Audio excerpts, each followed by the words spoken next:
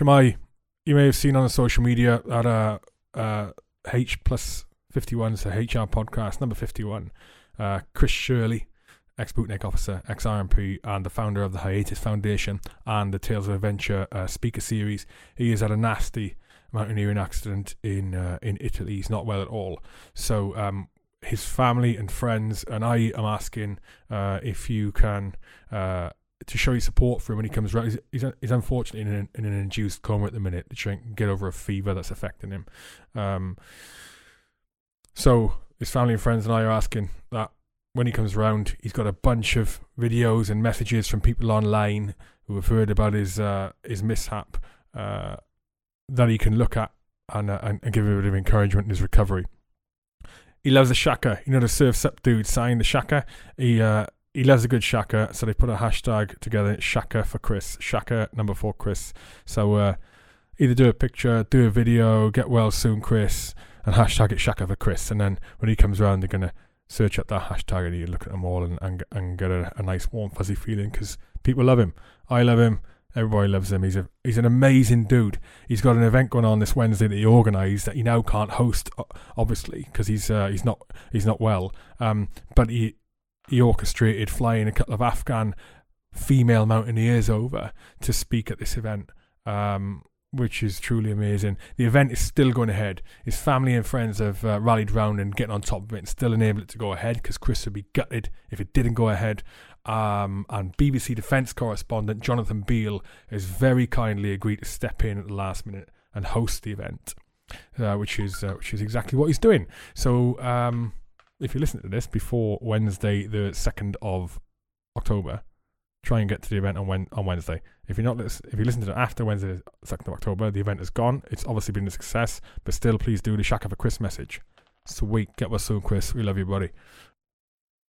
Enabling this podcast today, supporting this podcast today, Rugby for Heroes. Rugby for Heroes, who have just had their inaugural Supper Club event, which was fundraising for the charitable organisation, the 353 Trust, set up by Tony Lewis and his wife Sandy, in memory of the 353rd British Forces person to be killed in Afghanistan.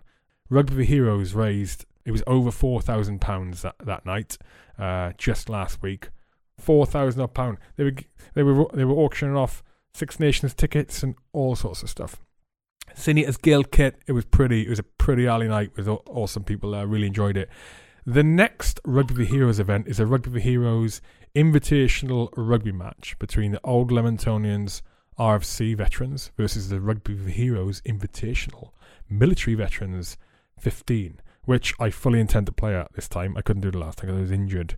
I've got to get a checkup and I should be good to go for this one, and then probably get injured in the match anyway, which is not great. They have got another Supper Club coming up, and that's going to be the 27th of March next year. Get it in your diary now. I know some of the guest speakers are going to speak there, and you will be extremely impressed. That one is going to be in aid of Team Rubicon UK. So stick it in your diary, 27th of March 2020, Rugby for Heroes Supper Club. It will once again be at the Tame Hare in Leamington. This restaurant is the Shiznit. I ate there at the Rugby for Heroes event last week, and I'm telling you now, they stuffed an onion with oxtail. An onion with oxtail. I don't know how they did it. It was like black magic, because the onion wasn't cut open. It's like they grew the onion with oxtail in it. It was voodoo. It did not taste like voodoo. It tasted like just deliciousness in an onion. So thank you to Johnny of the Tame Hare, doing a fantastic job. And he was an amazing host for the Rugby for Heroes event, as was Mike, who was the actual host at the Rugby for Heroes event. Johnny runs the Tame Hare. I'm waffling shit. Real shit. I'm just waffling. Follow Rugby for Heroes at Rugby number 4 Heroes on social media, or rugbyforheroes.org. rugbyforheroes.org. Also sponsoring the podcast today are Westway Nissan, the UK's largest Nissan dealership. They are massive, but that does not mean their prices are also massive. Their prices are very, very modest indeed, and it is Not a day goes by when they haven't got an offer on. I swear down. Not a day goes by when an offer isn't on at all. You can get, at the minute, I think they do this all the time actually. They do like a price match guarantee on tyres. So you can go get a service in there. You can get a free health check for your car. Take your car in, they'll take a look and go, this needs doing, or that doesn't need doing. You're all good, Mrs. Smith. You're all good, Mr. Goujon. No one has a surname Goujon. I thought that off the top of my head. You get the picture. You can get a Nissan Leaf test drive. You can book it. 100% electric Nissan Leaf. They've got offers on the Nissan Micra at the minute. They've got offers on the Nissan Juke. They get makes and models of Nissan that you can't get any other dealership. Because Westway have exclusive deals with Nissan, whereby they get shit the other dealerships don't get. Such is the high regard that Nissan hold Westway Nissan in. Yes. In addition to that, they also do up to a 20% discount for serving personnel and veterans. They do new and used vehicles. They do private and commercial models. So, I shouldn't have to say it. I'm going to say it. Go to Westway Nissan and get yourself a vehicle if you want one. I drive a Westway Nissan vehicle. It is fucking awesome. I've never had a drama with it. I had a drama with my missus' car the other day when I put diesel in it. No, I put petrol in it. It was a diesel. I didn't put a little bit in either. I had 20 litres of petrol in my missus's diesel car. She was not impressed. I didn't know what was wrong. I didn't know what I'd done wrong. I even called the fucking AA. Nightmare. What an idiot. What an idiot. I had a little chuckle, mind. I did have a little chuckle at myself. She did not chuckle. Neither did the AA guy. However, we're talking about Westway now and not me being a moron. Go to westwaynissan.co.uk or follow on social media. Westway Nissan. If you get a diesel car from them, put diesel in it. If you get a petrol car, put petrol in it. If you get an electric car, put electricity in it. Really simple. I struggle with it, but you guys should be alright. Especially if you get up to a 20% discount off. Who cares? If you do put the wrong fuel in it, you'll save 20%, which you can put towards fixing the vehicle. westwaynissan.co.uk. Thank you to you guys. Don't forget, go to charliecharlie1.com/Nico. That's Nico, like Nico Rosberg, the racing driver, or Nico Hulkenberg, the racing driver. My good friend Nico Viljoen in South Africa, who's got you've heard me say it before, he's got a rare form of skin cancer, recently contracted it. It is hideous. The best chance of his survival is by getting treatment in Sheba Medical Center in Israel, which is what he started doing. It costs a bomb though. He needs to raise, him and his family and his fiance and his kids, they're trying to raise around about R1 million, which is not an insignificant sum of money. They're well on the way there. They still need help with it, okay? They've got a fundraising campaign on a South African-based fundraising site, which has got an epically long URL, epically long website name. So if you do charliecharlie1.com/Nico, it'll redirect you automatically to the fundraising site. So please go there and donate if you can, if you've not already. For those people that have donated already, and there's been loads of you, I really appreciate it. Nico really appreciates it, and so does Tracy and his children. So thank you. If you have already donated, please go back to the site anyway and give it a share and encourage other people to do the same. That is it. On to my guest today, Steve McCulley, ex-bootneck officer, served in a plethora of different operational theatres when he was in. Got injured in Afghanistan, got a bad injury, and since got out, and now he's a successful entrepreneur. Designed like super lightweight folding bike.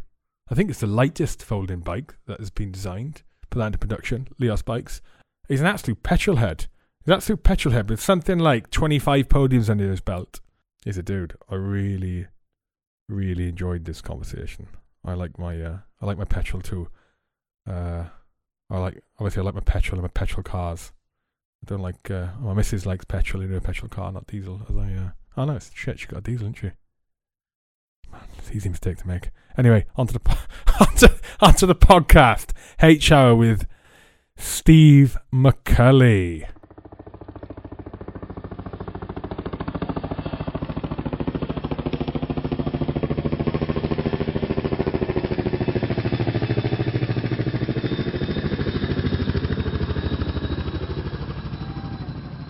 So I have a disproportionate amount of bootnecks on this I know, I've heard. Oh my God. I've had a bit of a drought recently, though. Anyway, Steve McCulley, absolute pleasure to have you on, buddy. Thanks for having me. Pleasure to have you on. So we could ice break, seeing you're a petrol head, as you mentioned off air. F1, Russia on the weekend. Mm-hmm. In fact, I said to the missus, I'm going to ask her about Vettel. She said, no, don't. I'm going to talk for 90 minutes about Vettel. She said, don't do that.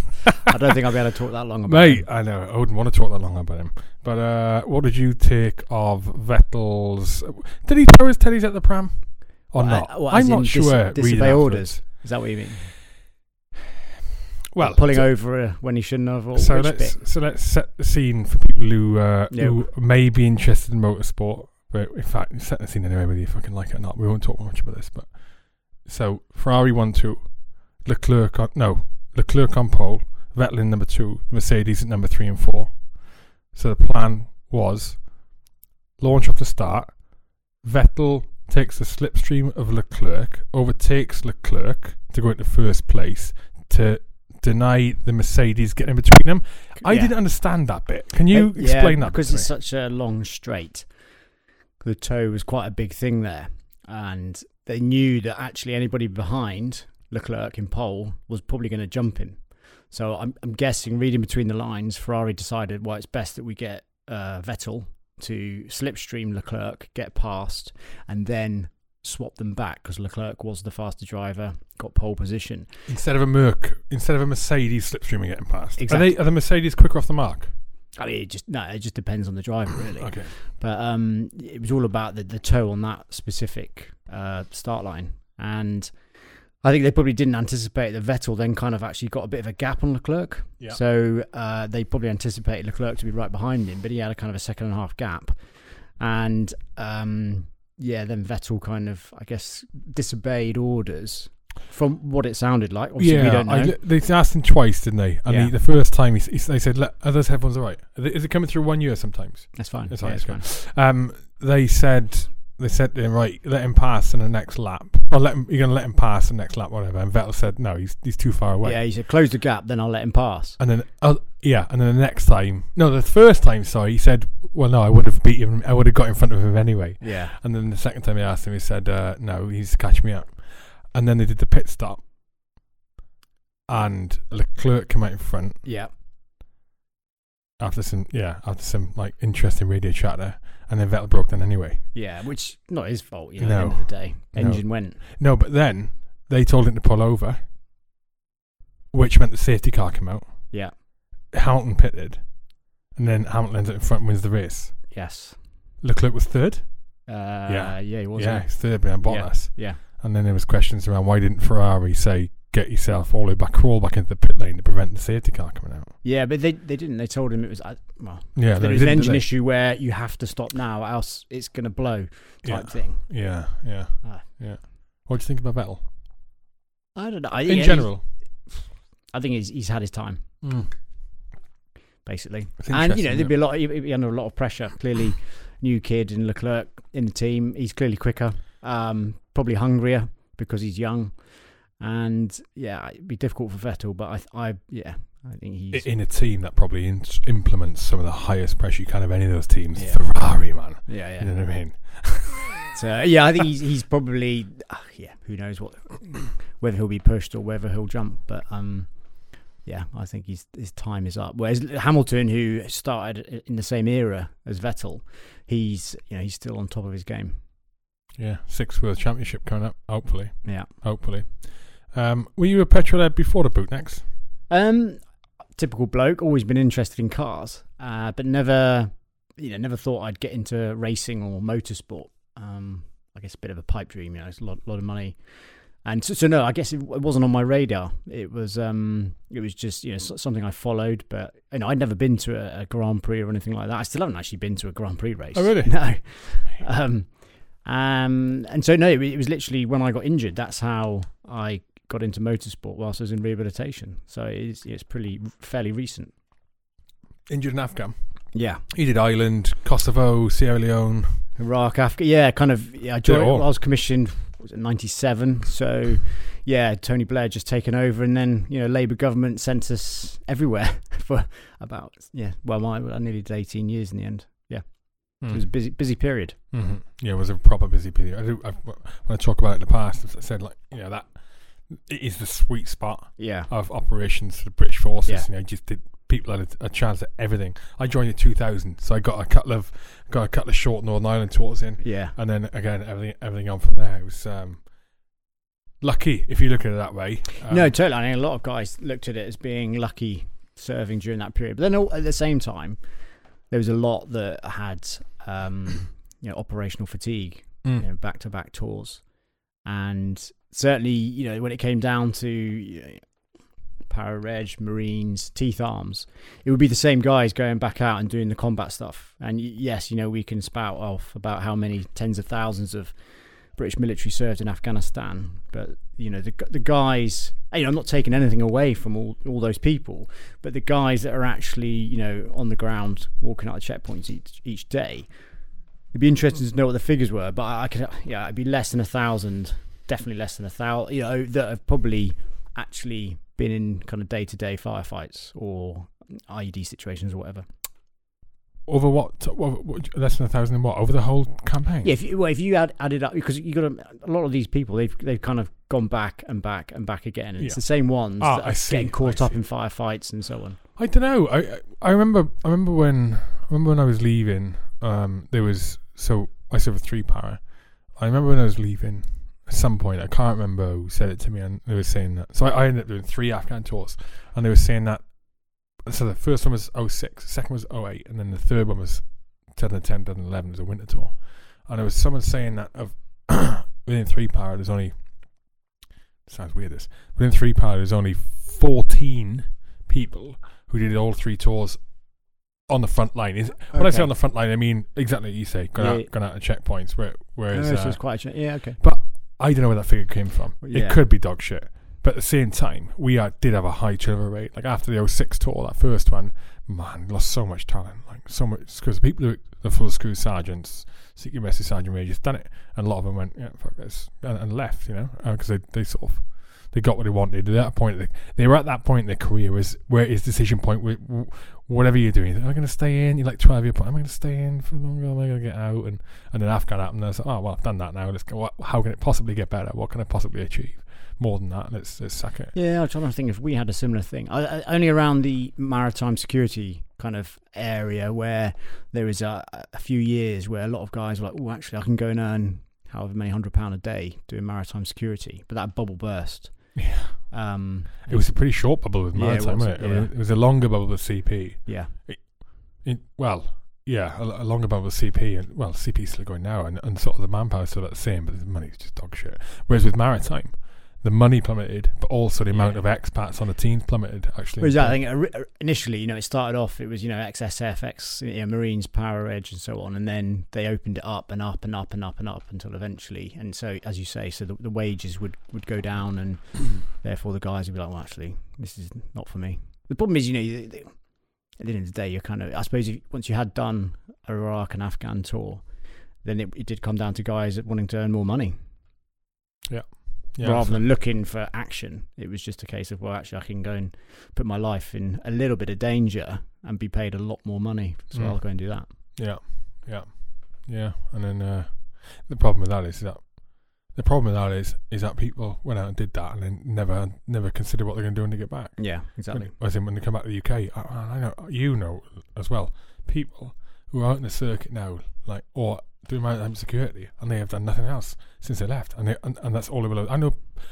I was on a contract in Iraq, and there was a 67-year-old bloke working in Iraq on an 8 and 4 rotation, 8 weeks in Iraq, 4 weeks, 3.5 weeks at home when you take the travel in. 67. Yeah. Mental. I suppose some guys, you get maybe, I don't know, you get a big mortgage or whatever, you kind of start living a lifestyle that requires you to earn that kind of money. Yeah. And you wouldn't be able to get that in a kind of what we call a normal job back in the UK. So I guess you're a bit tied in. I don't know. Yeah. Different these days. You can get more earning back in the UK than flipping construction work. Yeah. Than the wages you get in Iraq in a minute. Depending on the contract you're on, it's absolutely rubbish. They're doing it. I mean, I've heard $120 a day. Really? I mean, I wouldn't know. Mental. Yeah. Crazy. Yeah. Crazy. But again, when you've got nothing else to come back to, you've got no other experience under your belt. You can't see any other option but stay out and do it. You're stuck in it then. Especially if you haven't got any savings to come back and give yourselves a few months, even just a few months breathing space to try and get a job. Yeah. I feel for those guys, I feel for those guys. No, that does sound like a shit situation. Oh, what injury did you get? So luckily I've still got all my limbs, faculties, so I'm lucky in that sense. So mine were mainly internal injuries. It was a directional fragmentation charge. Okay. The Taliban, they knew I was the commander, so I was specifically targeted. We kind of know that because later that day, electronic warfare specialists, they picked up the Taliban communications, and they were praising Allah, and they were telling the Taliban commanders that they'd killed the local ISAF commander. So we know I was specifically targeted, and actually on that specific patrol, I know which guys triggered it, because we were watching them whilst we patrolled, and I had them in my sights, and I was like, yeah, those guys are up to no good. We know they're kind of following us, they're reporting back, but obviously you can't do anything until they pose an imminent threat to someone. That's interesting. I've had some interesting conversations with some people about dickers and whether you should or shouldn't be able to shoot. I think it depends what time you were in Afghan. At this time, it was definitely it wasn't a situation where you could do it. Well, yeah, and it was, all depending on the situation. I mean, I never knew of a time when it was always all right to shoot a dicker. It's all in context and all that. And the discussion I had with a guy called Ben Griffin, who was an ex-Hereford guy, and he didn't serve in Afghan, he served in Iraq. He was ex-2-bar ex-Hereford, and now he's a member of an organisation called Veterans for Peace. And we had a discussion, and he was, in his head, according to him, if you shot a dicker in Afghanistan, you would, in his words, get away with it every time. Whereas if you did that in Northern Ireland, you would never do that. Well, two different scenarios, and number one, two different scenarios, and number two, that isn't the case. Yeah, that isn't the case. No. I know 99.9% of the times, if I decided to shoot a dicker, I'd be in jail now. Yeah, well, exactly. I'd be in jail now. But it's just interesting you say that. Are you happy to talk through the patrol? Yeah, no, very happy. Yeah, I'm one of the fortunate people that, although I got blown up and put in a coma for 3 weeks, I can still remember everything vividly right up until being carried onto the helicopter and being put asleep. So it was daytime it happened? Yeah, it was probably midday-ish. Do you want to go through it from the morning? Yeah, well, yeah. I suppose really I should probably go from the day before. Go from where you want to go, mate. Because it just adds a bit more context. In fact, okay, in which case I'm going to wind back 6 days. Listen, we got an hour and a half, but okay. you crack on. All right, some serious context. We were Juliet Company, 4-2 Commando. We were a ground holding company. So our primary role was, we had 6 checkpoints. It was to provide security and assistance to the local population, a bit of mentoring with the Afghan National Police and Army, although I had 3 police checkpoints in my AO, with about 25 Afghan police, but they actually came under the command of police further south in a different AO to us, so that was quite tricky. And I had a 8-man Afghan army section attached to the company, and that would rotate every 6 weeks. And so you basically get them in, train them. They get to about week 6, 7, and they would start being. Was it an omelette task then? No. We were a ground holding company, but right. I suppose I'm just trying to give a bit of background to where we were working in Nadi Ali North, but whereabouts? I served there, yeah. Whereabouts? So Shazad was PBHQ. Yeah, same for us when we were there. Yeah. When were you there? Were you 3-power? Yeah. Oh, we took over from you. Oh, did you? Yeah, so I was over at Kamar and all. So, PB Kamar and. So what tour was that you? Nakhilabat. That winter tour, 2010, 2011. Oh, right, yeah. So I took over from B Company. Yeah, okay, cool. Yeah. Oh, right, well, so you know. Ghazni Ali and all the rest of it. Yeah, so you know the area very well then. I don't need to. Shazad, Ghazni Ali, I don't know that well. I know it from, I'm a map brekkie, but I never went to those areas. I was Quadrat, Kamar. Okay. All them, fucking hell. What else was it? Folad. Nakhilabat. Yeah. So I think we were west of Shazad. Yeah. Yes. Yeah, northwest. Okay. Small world. Yeah, no, and the names are coming back to me now as well.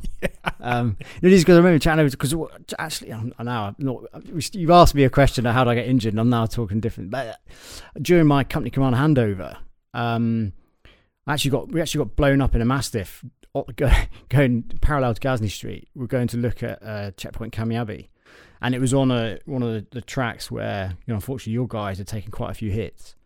And literally, so I'd gone out, we were in Bastion, all my commanders had flown out to Bastion, and we were the first company from 4-2 to fly out. And I'd gone forward to do my company commander's recce early. And we were, in the Mastiff going forward to kind of look at checkpoint Kamiabi. And classic, you come across some ground, stones on the road, kind of looks like, definite marker for the locals. So the guys, in the Mastiff, stop the wagon.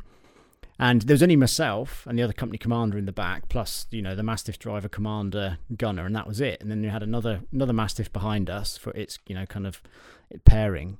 And in the back there, you had a Ford Air Controller, Stripey from 2-9 Commander, who was going in to replace, to be ready for when my Marines came out. And that was kind of it. And anyway, so the vehicle commander's like, right, sirs, you're going to need to go out and, clear the area. I looked around thinking, where's the kind of search guy? Where's the search team to do this?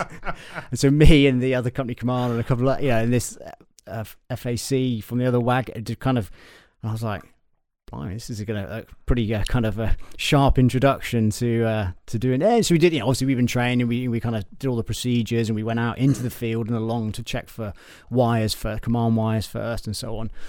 And as we were going through the field, clearing our route as we went, a farmer comes over. We got an interpreter, and the farmer's, you're ruining my crops going through my field. And we said, well, we think there's something on the track. There's stones over there indicating an IED. So we're gonna clear a route.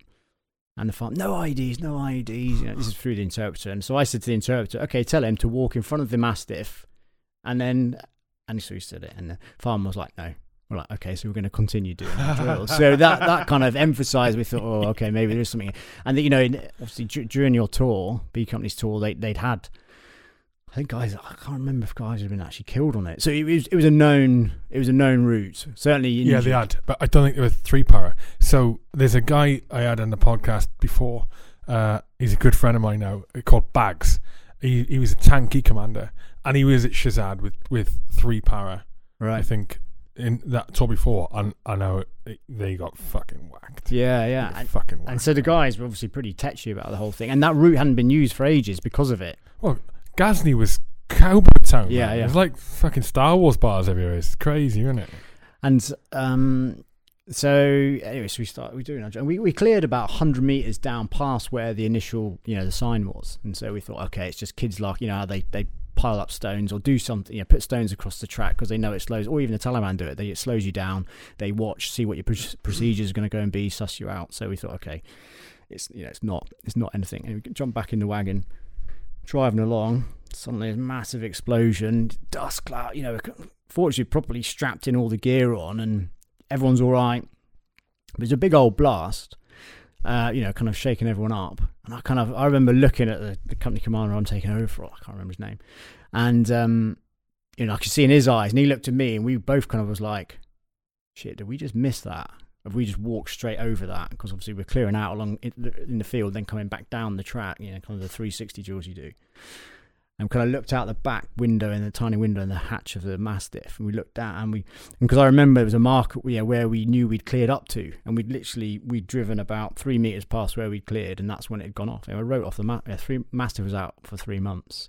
The one you were in? Yeah, and so that was kind of my introduction. So even before my guys had got out, they'd been blown. Yeah, so I was blown up 3 times. The third time put me in hospital. So I'm either unlucky or lucky. I don't know which way you look at it. So that was 6 days before. No, sorry, that was right. That was right at the beginning of the tour. Like I say, my lads, it was during the company commander handover.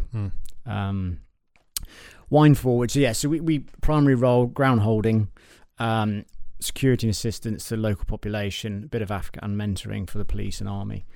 And so, you kind of, as you go about doing your daily patrols and so on from the 7 checkpoints. But I had about 175 guys. Had the Mastiff group, and our AO, area of operations, was about 60 square K, which is about the size of Reading. So, fairly chunky space to look after, only 7 checkpoints. But I had the ability to release up to 100 blokes at a time to conduct discrete operations, heliborne, vehicle-borne, foot-borne, whatever.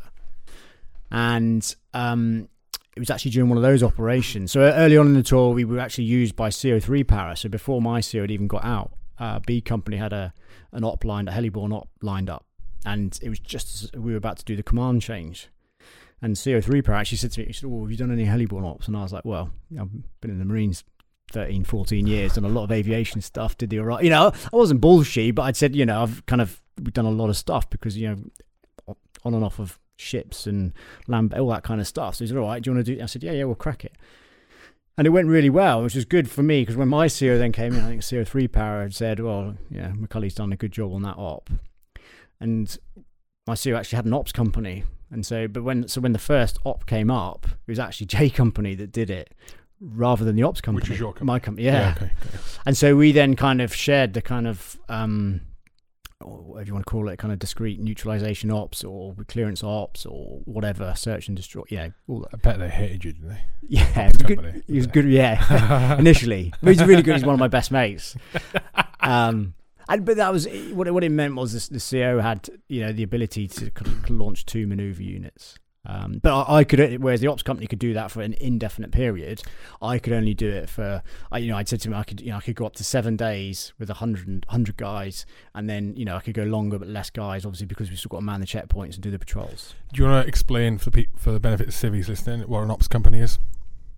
So I guess it depends on your area of operation. So commander unit, we were kind of, for this talk, with 3 companies, and 2 of us. So we're a 4-company commander unit, but one of our companies was attached to it was 1 Rifles. Who took it? Devon and Dorset's. Did they become 1 Rifles? I should know. No, they're 4 Rifles. I should know this. It's a long time ago. Anyway, we had a company detached to them. So then within our commander unit, we had 2 ground holding companies. So the job my company was doing, another company had that job, which is where they took over from you, or just M Company came in, I guess, to take over from you.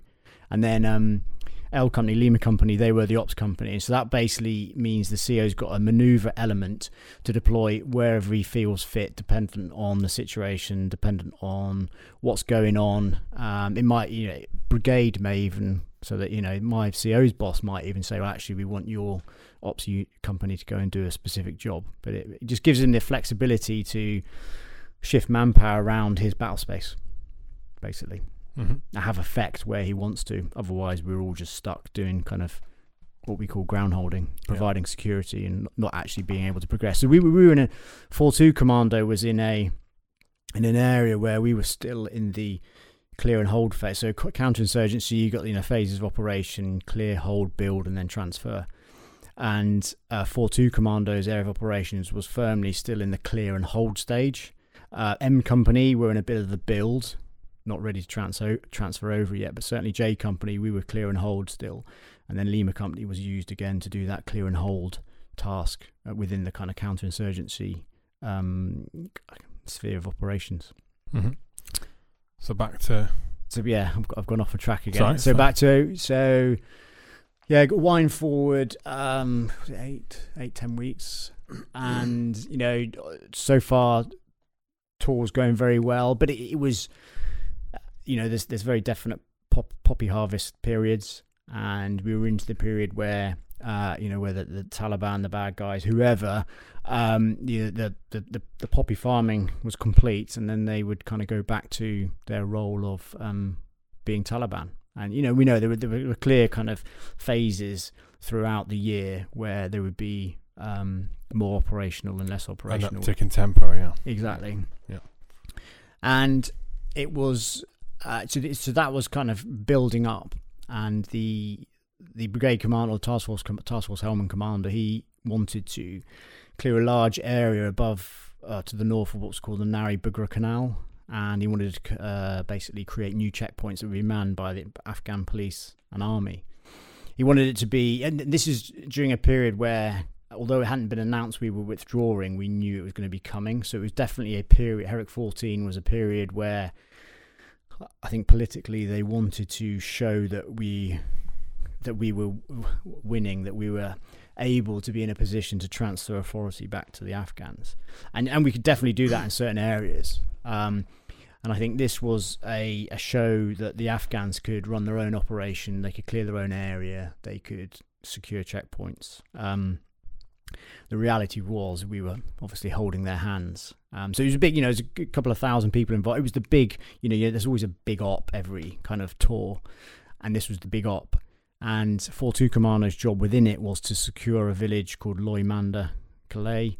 And this had been secured years previously, but it was in what's called the tri-boundary area. So it kind of sat between in the kind of where three different battle group area of operations met, and because it's kind of at the extremities, you don't have the manpower to obviously cover vast areas of ground. There's no way you can cover it all, and so it was a Taliban it was a known Taliban hotspot area. And so 4-2's job was to secure that village, and so the ops company were going to go in, and they'd be prepared to task was to basically create a checkpoint to be there for kind of 6 to 8 weeks. Whilst the police then further to the north and east were creating their checkpoints above this canal. So J Company's job was, in essence, to draw the insurgents out of Loymander in order to allow Lima Company to enter the village and kind of start setting up their checkpoint as unhindered as possible.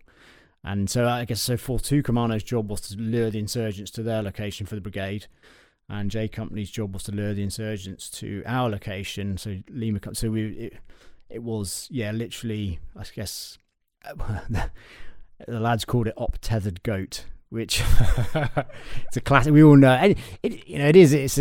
You're laughing because it is a classic tactic. And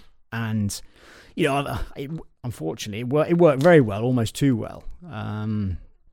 Interestingly, actually, I was having a conversation with someone who's a CEO of a different unit a few weeks ago, and I've not seen him for years. He's now, he'd left the Corps, and he was telling me that he was back in the brigade HQ, and he was listening into the communication when we first went in on this op, and apparently the Taliban, from all the real bad guys, just descended to our location. And so fortunately, we secured this temporary check. I identified with my intelligence officer a compound that would work for us, that we could basically man for 7 to 10 days. Had decent size. We were deploying with 112 guys. I had a 12-man IED team as well, and 100 guys. So it was a big old deployment. We had kind of 2 or 3 Chinooks and 4 Merlin. All the attack helicopters go. It was a punchy kind of. And we were going in 2 days ahead of the brigade D-Day, and 1 day ahead of Lima Company, who was going into the village. The main concern initially was obviously coming under contact before we'd even got into this compound, because we were carrying a lot of kit. We knew it was going to be, we were kind of poking the hornet's nest, and so we doubled up on all ammunition scales, food, water, because I was told, look, we cannot guarantee that we're going to be able to resupply you in the first 24 hours. Because I'd said, look, within 24 hours we're going to need this, just water and food. You need 6 litres a man per day, just water, and then got the rations and everything else. Then you throw in ammunition, and I'd said to the guys, right, you need to double up on everything, because we may not get resupplied. And certainly in the first 24, 48 hours. And then, we wanted to take in as much kit as we could. Sandbags, doesn't sound like much. We started throwing it all in. And then we had thermal imaging cameras on a massive trike. We kind of, the guys are kind of, they use their initiative. And, some of my recce guys, they'd kind of commandeered an 8-meter signals mast, and they'd made a way of attaching the thermal imaging camera so we could have this up high, but all this kit weighs a bloody ton. This is the stuff you put on vehicles normally. So the Bergens were massive, and so I did not want to get contacted getting into the compound. Fortunately, we didn't. We secured it. And then throughout the day, we kind of came under sporadic fire, and, I realised later on that day they were probing attacks. These guys were well trained. They weren't your typical $10 Taliban. They knew what they were doing, because the first one came from one area, the next one came from the opposite area, then 90 degrees the other way, and they were literally just kind of working out where we were, what how we reacted. And then they left it till nightfall. So we probably had 3 or 4 kind of firefights during the day, and this was kind of. Been in contact before, but these were punchy. They were different, And one of them they got. We could, because they knew what they were doing. They had little firing holes, doubled back, so they'd be behind 3 compound walls with firing point holes. So you just can't get to them. And I actually literally had to bring in at one point where they got to the next kind of compound along, and it was only a strafing run from a jet that kind of stopped them getting any closer. I couldn't drop anything else, and I had to call in a danger close gun run. And so, we were like, okay, yeah, these guys, fortunately we hadn't taken any casualties at this point, but they kind of, it was an eye-opener. Then in the evening, then we got attacked again in darkness. Then they really are, kind of know what they're doing. And throughout the day, they'd been popping in RPGs, rocket propelled grenades, and underslung grenades. And they'd fall short, then they'd go long. And then that evening, whack, straight in the middle. They'd kind of got their range and they knew what they're doing. And unfortunately, there's a couple of 2 or 3 guys who'd got DMV, and so we'd segregated them in an area because we didn't want the rest of the guys to kind of get ill. And one of the grenades landed right, kind of in their area. So again, luckily it was fairly minor injuries, and because there was a dust storm at Bastion, we couldn't get there. So we kind of silenced the attack, but then when we tried to get the injured guys out, they were like, look, we can't take off at Bastion because they weren't Cat A, they weren't critical, but they needed casevacing. One of them was actually we'd taken in a detachment of small, I don't even know what it's called now, small UAV that they'd launch from Bastion, but there's a guy with again, this thing weighed about 50 kilos. This kit, Hermes, not Hermes. No, that's the bigger one, wasn't it? It was kind of it was a maybe wingspan of a couple of meters, but it would go kind of 20-30k. Oh. So it would be launched at Bastion, and then controlled from by this guy. He was an artillery guy, I think. And so it was the one really decent bit of integral kit that I had that I could control. Whereas obviously UAVs up at 10,000 foot, that was my boss and above. And, I couldn't say I want to go and look here. That was his job. And he got a bit of shrapnel in his neck, and I was like, I said, look, kind of patched him up. I said, look, I really need you to stay. So we got the helicopter in the next day to get out the other guys, but managed to convince him to kind of stay with us. And then then we kind of opened up. We started clearing the firing positions from that the day before, the next day, and started pushing out clearance patrols. And then we did a fighting patrol up to Loy Mander, where we could then link up with Lima Company. And so the first couple of days had kind of gone all right. Unfortunately, I think it was day 3, during one of these clearance patrols, one of the guys got shot in the chest, and we got him out, and he recovered, but it was all kind of what we'd call fair play. It was firefight. It was all kind of like what you'd expect, I suppose. And then once the brigade mission had started, there we started to push east into areas where we knew there was potential IED factory.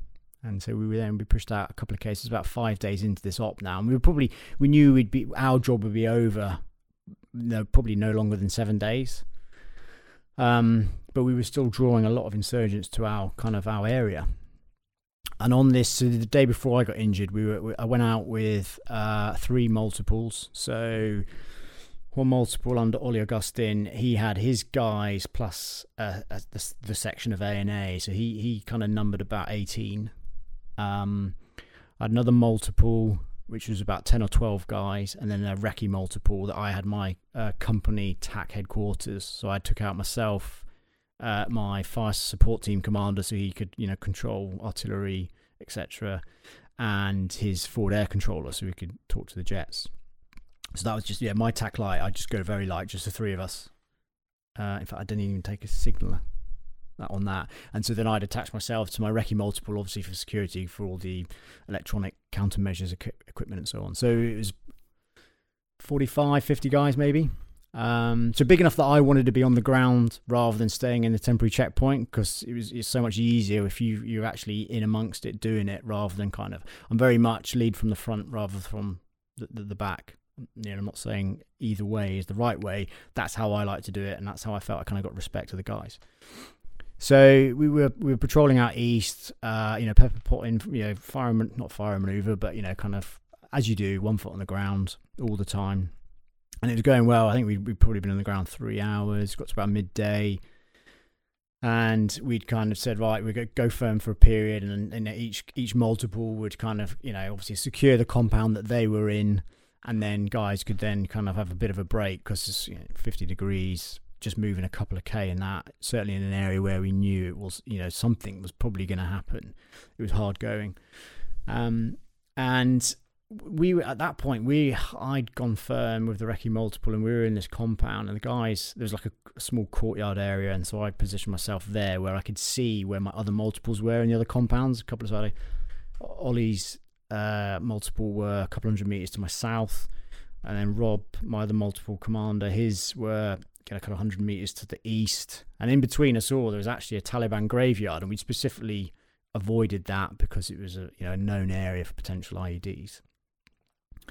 And the reports, so we thought Ollie's guys, we thought they were in what was potentially an IED factory, and they'd gone in, secured it, cleared it as you do, put up sentries, then called forward the rest of the guys to kind of man it whilst they were going to take a break.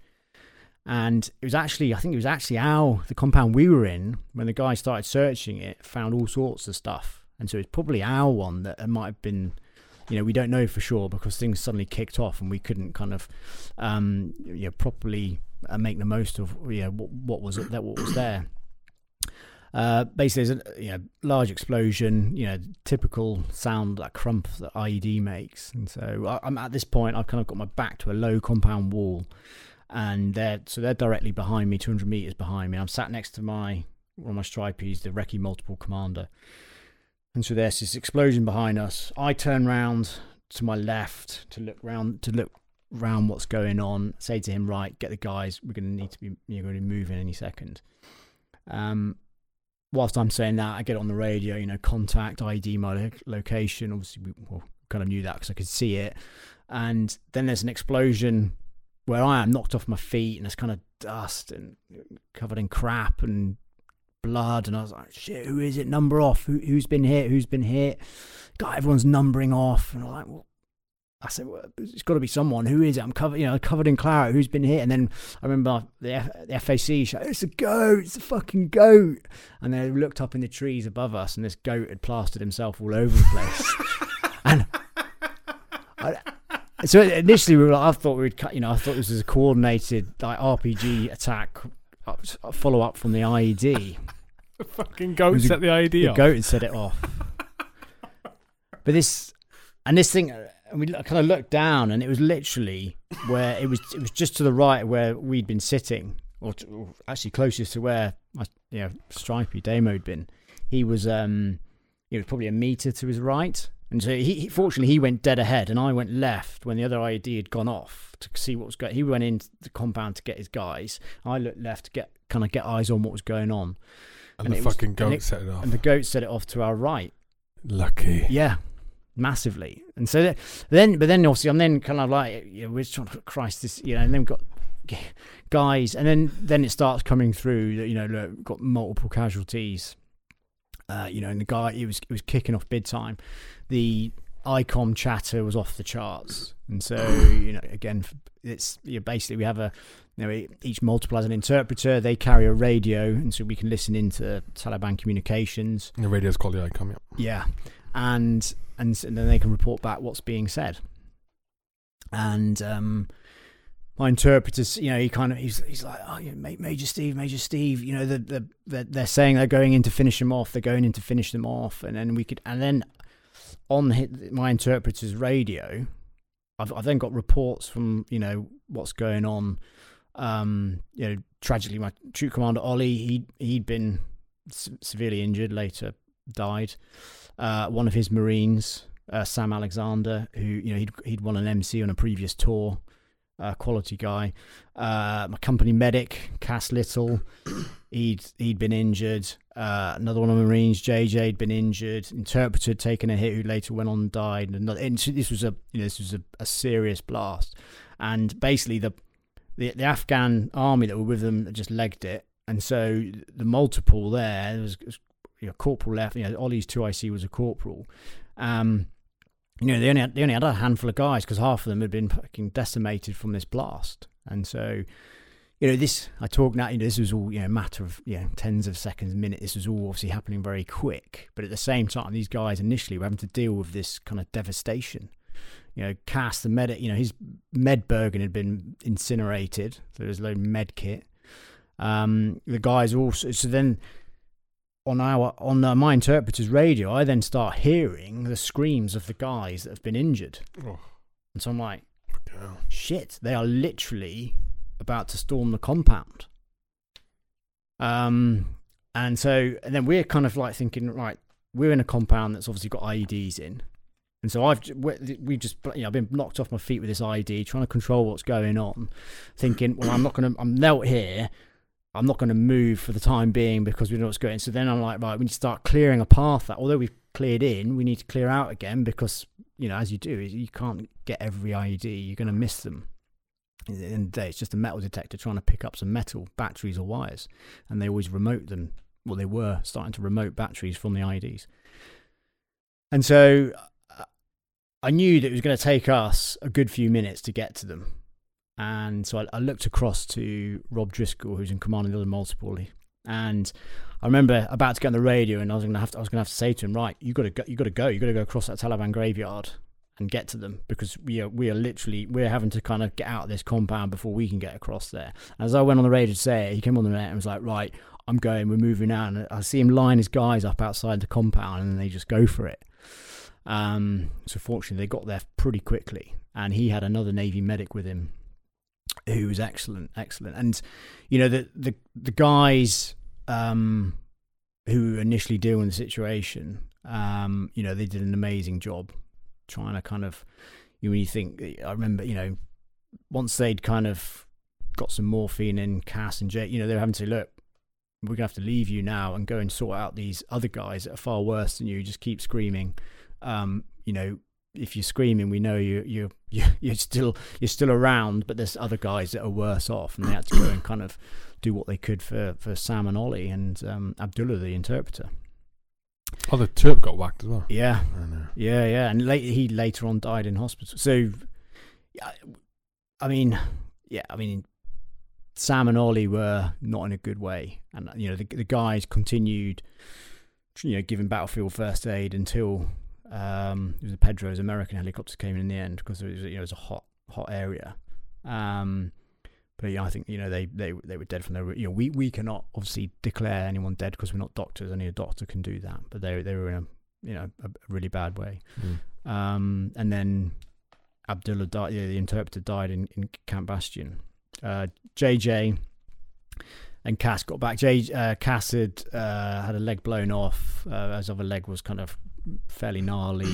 I think he's got it back, but he kind of fractured eye socket. His eye was out. All sorts of stuff. JJ had looked like he'd basically been sandblasted. It was this basically the idea. They were in an archway of this compound, and had metal doors either side, and it'd been cleared with the Valon metal detectors. But because of the arch, the IED kind of reverberate, it obviously finds the path of least resistance, which was kind of sideways out of this. And so the guys, based on either end of the arch, so JJ was on one end, he kind of, basically, it was almost like he was being stoned, I guess, just by house bricks at a kind of rapid rate, and his flesh was ripped from him. He just looked a mess. But actually, he was one of the ones that was, not as bad as the other guys. Anyway, we kind of got them out. The Pedros came in, and I think the fact that we had enough manpower there were no further attacks, because all we were waiting for was the next attack to kind of follow in. But I think by that point I had every asset was kind of turned to me. When you suddenly get mass casualty situation, I did have everything on call, from Predators to Apaches to jets to whatever we need. I think the noise and the number of, I think they probably surprised that we kind of suddenly popped up with another 30-40 odd guys was enough that they didn't try and kind of go in and finish them off, thankfully. Those were left from that multiple. So once we got the dead and injured Kazivac back to Bastion, there's a period kind of take stock. I remember my CEO coming up on the net and saying, right, you need to go firm, secure the area, because we've got the high readiness force coming in to try and exploit what's gone on. So the high readiness force were counter IED specialists, but they were there also to take forensics, to try and kind of get as much information and evidence from the scene to start picturing IED. They could actually start identifying IED makers, because they'd leave fingerprints, the way they'd build them, and the brigade were pretty keen that they came in. I was like, look, it's now kind of, I don't know what it was, 3 in the afternoon. It was getting darker. I said, we got 2K to get back. We got a patrol back. I don't want to be doing that. I said, we need to be out of here no later than 1800, because they said that the high readiness force wouldn't be flown in till about kind of 4:30, 5. Oh, God. So we secured the area, and you got this place was a mess, as you can imagine. Broken kit, weapons, body parts. Guys were in a mess because they just seen their best mates blown apart. They just done all they can to, it was, and so there were guys that were shaken. So we kind of got them off to the side, secured the actual compound itself, and I basically stopped anyone that didn't need to go in. We kept them out because we just didn't need guys seeing things that they didn't need to see, and started kind of issuing out the bits of kit and stuff that was left over, because there was assault ladders and Bergens and weapons all broken apart, and radio kit and all this stuff we had to salvage and start giving to all the other guys, because we couldn't leave it behind.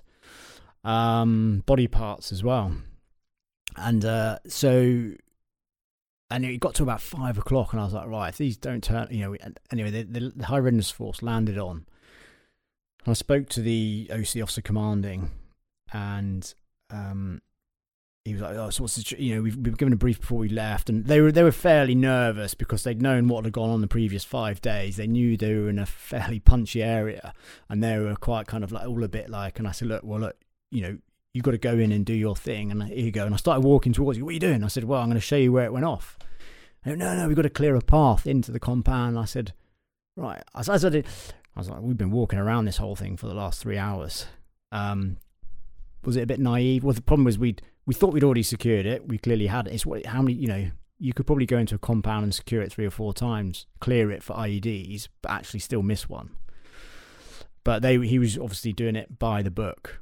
And so he started at the gate, and it was like 25, 30 meters before you even got to the archway where this had gone off. And I was like, Christ, this is good.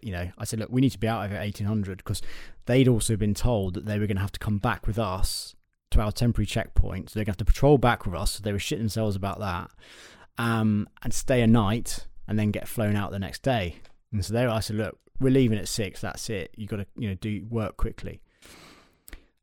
Fair play, incredibly, he kind of, it was on his belly. He cleared a new route in, all the way up there. Exploited the actual explosion site. He identified where, and the wires had actually, so the battery pack was actually off out the arch, round the corner, and then buried down the side of a compound wall. And he said he'd seen it before. He said the good thing was that he'd actually recognised this type of tactic, the way the wires had been kind of dug in, the way they'd followed compound walls, and the fact that they were probably 8 meters away. Okay. And out the archway, along a wall, buried down in the ground was the battery pack. And so there's no way you can clear every inch of a compound. And they knew what they knew what they were doing. But I remember thinking that's good effort and so and they got the forensics and so on. And I was like, right, it was like 5 plus 6 or whatever. It was pretty. Just after, so I was like, right, we're going. We need to get moving. So we start patrolling back. We kind of break back down into multiples. What's left of Ollie's, kind of we attached them to Rob's, and then I think I had the high readiness force with myself and the recce multiple. We went back into 2 files, and I remember got literally 100 meters from the temporary checkpoint, and Rob comes up on the radio and he's like, I can see there's a leg hanging in a tree. Like, what are you on about? He said, I can see a leg hanging in a tree. And I'm immediately thinking, that can't be where, from what we've done, because we ensured there was no body parts left around in the compound.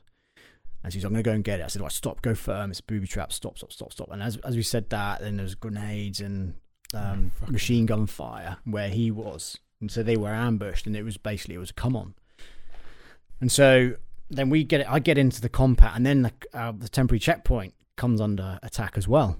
So and the problem was where Rob and his guys were, they were gonna have to kind of almost withdraw under contact into where we were having to kind of repel from another attack. And so then I suddenly had this kind of like serious concern for blue on blue.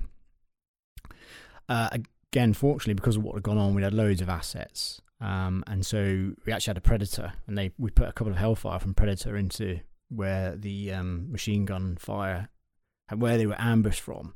At the same time, and I can remember seeing his guys pepper, awesome withdrawing under contact drills, pepper pot, the kind of jungle drills going down this irrigation ditch, awesome drills, and then we were having to move sweeping fire as our guys were kind of literally firing in front of them. It was all, and there was, I think, I'm not going to say it was all down to me. There was a lot of luck that we didn't have a blue and blue. There was so much going on. We had artillery as well, artillery mortars firing in. It was a big old situation. And amazingly, thankfully, no one was injured. And whilst they were withdrawing out, he managed to actually grab this leg. So was it one of the legs from your guys? No, it turned out to be the leg from at Lima Company, a lad from Lima Company who'd been killed 2 weeks earlier, about 5k away. Jesus Christ! And so I know, and it was one of those things where I thought at the time, thank God because that's what they were doing. And this story has been told by a few people before. I've not heard it. Yeah, okay. I've not heard it. No. And it's as in other people's story. Maybe it's been done. It was used, but that's the kind of the levels they'd go to. And so we get back in. There's it's by now it's been a lot. It was our longest day, so to speak. Got to about midnight, and the CO tells you, right, you need to write. Start thinking about eulogies and all this kind of stuff. You got to brief the lads. There's guys that were like still covered in blood, kind of not in a good way, saying, right, I need to get out of here. You need to get me out of here. They dealt with some pretty horrific stuff that day. I remember saying, all right, burn your uniform, get on your one spare set of uniform, just hunker down, because A, we need you here, and B, I'm not calling a helicopter to get you kind of repatriated for a number of reasons I won't even go into. One, you don't want to be, And anyway, so it gets to the next day, and patrol, you got to go on. Patrols have got to go out again. Crack on. You've got to crack on. Yeah. The guys that were in a bad way, they'd kind of, they were really good. They'd kind of sorted out their heads, and I'd said to them, look, I'm not going to make you go out on patrol today, but I need you here to be ready to defend the temporary checkpoint, because we'd already come under attack numerous times. I said, but look, I won't make you go out on the ground.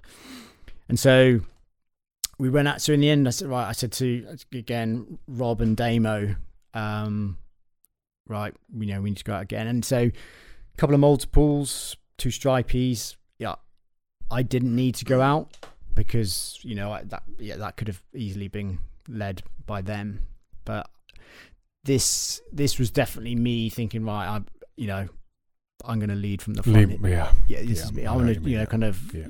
I think the guys respected that fact. It was blokes did not want to go out that gate. Yeah, and that is a prime example of a situation where you've got to do it. Exactly. And I remember my company 2IC, who's back in our patrol base. He's still he's kind of running what's left of the company.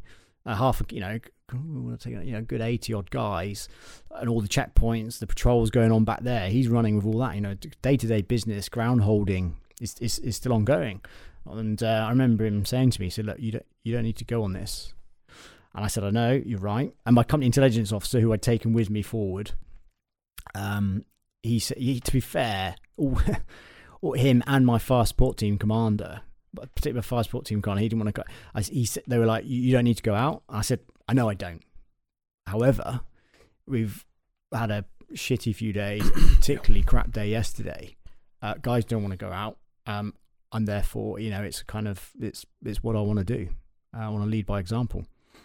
And so I said to my FST commander, I said, sorry, that means you're coming, and you, FAC, Bob, Bombardier obviously was his rank, but I always used to call him Bob.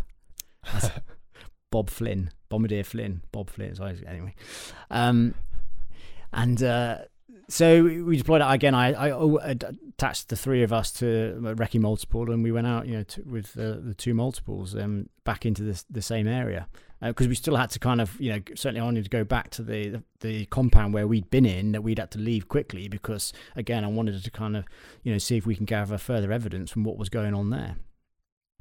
There was clearly a very different atmosphere going back into that area, as you can imagine. Atmosphere, what, with your group or with the sorry, Civ-Pop? Yes, I mean there were hardly any civvies around in this area anyway. What were definitely had kind of disappeared now, and we knew we were being watched, dickers as we call them. We get about two and a bit hours in, we came under contact, and it was heavy machine gun fire. And I remember literally we got into this ditch, and I literally kind of getting as much as I could into the water, and I was like worried that, although I had obviously my radio in a waterproof bag I was like, Christ, I was trying to keep the radio out of the water, and we were all kind of like, this is sustained machine gun fire. And it turned out, I think it was actually, I mean, it's all by the by now, I think it was actually from a battle group to our east, because it was like, I was like, this is A, sustained, and B, very much like GPMG fire. Were the rounds landing in and around you? Oh yeah. We were literally on our belt buckles. And so, because I remember saying, God, get on the net, it's coming from, because we were in an ops box. We'd be given an ops box to operate in what was the tri-boundary area. And I was thinking it's coming from, I can't remember the name of the checkpoint. There was a checkpoint that was kind of, I guess, their northern, I think it was the Scots. I can't remember which battle group it was. I don't know, because a load of shit went on the rest of the day, and it was what it was. Fortunately, I remember me getting on the net saying, I'm sure we're coming under fire from our own, just get it up the net. This is us here. This is us, operating in this area. But they shouldn't be firing into an ops box anyway. But it was like, I was like, Christ, this is, pucker. Refine, and I was like, we swung around, and I thought, actually, you know what? We're not going to go to the compound. We've by this point, we've been out 3 hours. We're going to head back. We'll do it the next day or whatever.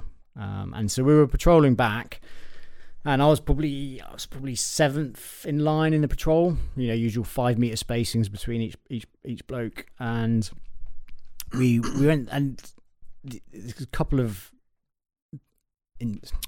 They turn out to be insurgents, but a couple of Afghans, clearly kind of looking suspicious. And I remember looking at them through my scope, because they were a good few hundred meters away, and I think they're definitely following, they're definitely reporting back. But until they pose an imminent threat to you or someone else, there's nothing you can do about it. And I remember walking into this irrigation ditch, so you always avoid the vulnerable points, which the crossing points. So you kind of you choose the hardest terrain to go through, because in theory it's the most unlikely place that they're going to plant an IED. Although they obviously got used to those tactics as well, because they'd realised that we would avoid the crossing points, and this is what they'd done in this situation. So I was probably about 5 meters down. So if you can imagine, there's an irrigation ditch running across our frontage that we have to go across. The crossing point's 5 meters to my right. I'm now in the bottom of the irrigation ditch. It's probably about 3 foot deep, and about a foot and a half of water in the bottom of it. Crossing point's to my right. And then suddenly, there's an enormous explosion. I remember the explosion. I remember hitting, being knocked hard to the floor like you've been hit by a car. And then because of the day before, I remember thinking, fucking hell, someone, I was like, I remember, again, it sounds cliche, time did slow down. Because what happened next was probably a second, if that, a couple of seconds, but it felt like, it was quite a long period. And I remember initially thinking someone else has been hit. And I remember,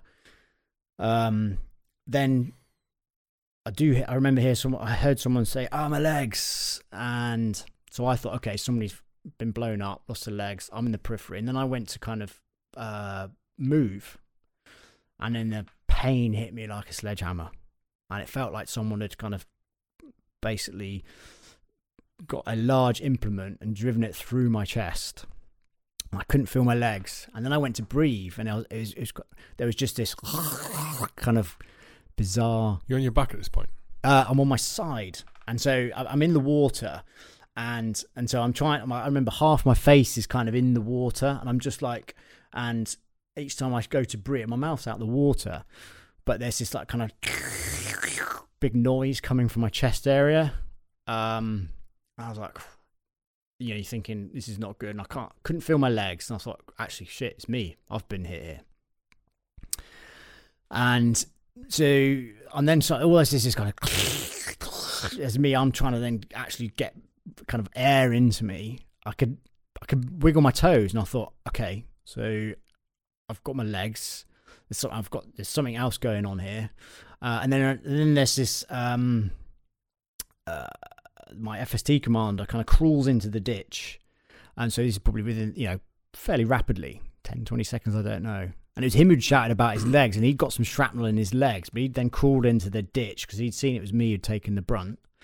And so then and I'm like, kind of, by this point, I'm in, proper shit situation. He's trying to like get my head out of the water because I'm then something like, almost drowning, as well as kind of got this massive sucking chest wound.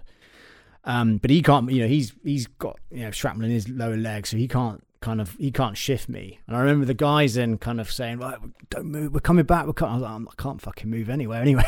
but I kind of, and then when the stripe is, go firm, secondary devices. And initially I was like, oh shit, they're going to take a while until they get here. But then I thought, good drills, actually, that's really good drills. And I could hear them kind of clearing a path to me because they, weren't sure if there's going to be other devices.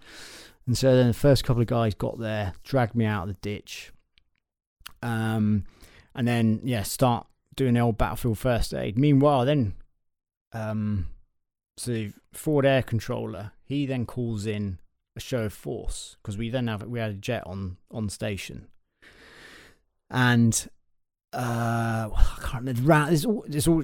Then we come under the rounds going down, and so then Rob's manoeuvring his guys around, and so this is where I suppose obviously I'm still trying to kind of control things, and actually I'm not controlling anything. They're just telling me to shut the fuck up. And the forward air controller, Bob, as I call him, he brought in this, and I suppose that's the first big thing I remember was this the noise and heat. And this jet, and the lads have since told me they have never seen a jet come in so low. And so he's on the net, and the jet pilots actually said to him, "I've just seen an explosion down in your, is it in your?" And he's like, "It's my Sunray. My Sunray's been hit. We need a show of force immediately." And so this jet comes in, and they were like, literally, it was like scraping the compounds. And I remember it was like a bloody earthquake. This thing. And it kind of roared over. One of my stripies put a couple of 40 mils into where the guys had set off anyway, they basically neutralised the threat, secured the area, started working on me. By this point, I suppose I am. There's a point where the pain disappears, and I suppose it was, well, I can't remember every little thing, so I suppose I told a bit of a lie earlier. But there's definitely a point where the pain disappears, and it starts to I start to get the old tunnel vision, and it's again this also sounds cliched, but I came to terms with dying. There was I'm not a religious person, but this was definitely me accepting my fate, And I only mention that because having gone through that situation and come out the other side, I look at life in a very different way. I live life in a very different way. I certainly live for the moment. I don't go around doing stupid, crazy things, but I am aware of how fragile life is, and the fact that I came to terms with literally, I properly thought this is it. In hindsight, I may have just been going unconscious. I don't know, because I remember the guy, as you make sure guys don't go to sleep because that is their body shutting down, and so they're slapping me around the face. Don't go to sleep. Don't go to sleep. And then you can hear the old sound of the Chinook coming in, and that was proper reassuring, because if you get on board the Chinook, you've got whatever it is. I think it got it to about 95, 90. I don't know the statistic, but it's high. If you get on that Chinook, then you've got a really strong chance of surviving. And we know that guys with serious triple amputees, all sorts of guys have survived some serious shit. And so hearing that, I then was like, okay, I'm gonna make. I remember that. I do remember vividly thinking, okay, I'm going to make it. I'm going to be all right. And I remember being stretchered on, and it's another comedy moment. So it's just a bivvy bag. So there's 4 guys on each corner. They've secured the HLS. The MERT lands on. And it's actually cheeky. Actually, one of my stripies had said it was, when he first called in the medevac, he'd said it was he was like, because he knew that we needed a MERT. He kind of basically said it was clear when it wasn't. Fortunately, by the time it had landed, it was clear. And they landed on. Anyway, as the guys are running along, obviously the ramp comes down. You've got the door gunner there with the GPMG in the centre of the ramp. Obviously, the blokes are just kind of like charging on. And next thing, basically, they as you do, run on either side of the GPMG when you got. You're in the middle. I'm in the middle on this stretch biffy, and they charge up and it smashed me into the GPMG. I think the door gunner's like, "What the fuck are you doing?" So I then get this GPMG to the back of the head, but to be honest, that's the least of my worries. And I remember being dumped in the back of the Chinook, and so this was my last kind of conscious thought or moment or sight. This guy kind of leant over me, had an aircrew helmet on. It said "Doctor" across the top, and I remember shouting, "Put me to sleep, please, put me to sleep, put me to sleep." And he leant over, he said, "This is gonna hurt, but you'll be all right." And then he drilled ketamine into me, and bosh, that was me. Then in 3 weeks, then I was out of it in a coma. Yeah. What were the injuries? So I'd taken working from. It was all down the right hand side, directional fragmentation charge set off by these guys. I'd taken shrapnel to the lower calves. Was it fib, tib, patella broken? Wiped the cartilage out of my right knee, bottom of my femur, big hole in my top of my feet, leg. What? Say that again about the femur. Oh, no, so basically, a load of shrapnel had like wiped the cartilage out of my. So it broke, fib, tib, patella, femur, cartilage. I only say the cartilage because that's one of my issues now. You broke the femur. Yeah, bottom. At the end, to be fair, it wasn't kind of through the centre. Although it's bizarre, I had this massive hole. Doesn't make it any better. No, I had this massive hole in my right leg. Like serious. This kind of. What am I saying? What's that? 4 inches wide, 3 inches diameter. Big old. Yeah. 6 inches, yeah. Big old hole, and amazing it didn't break it. Anyway, and then, but I got some arm injuries. I kind of nearly severed the ulnar nerve, a few bits. But what was the bad injury was I had a massive hole in my chest, right hand side. Fractured a load of ribs, torn my chest apart, lung, all sorts of a shitload of crap in there. And you can almost basically, I was in a position where a bit of a kind of a running position. As I was stepping out of the irrigation ditch.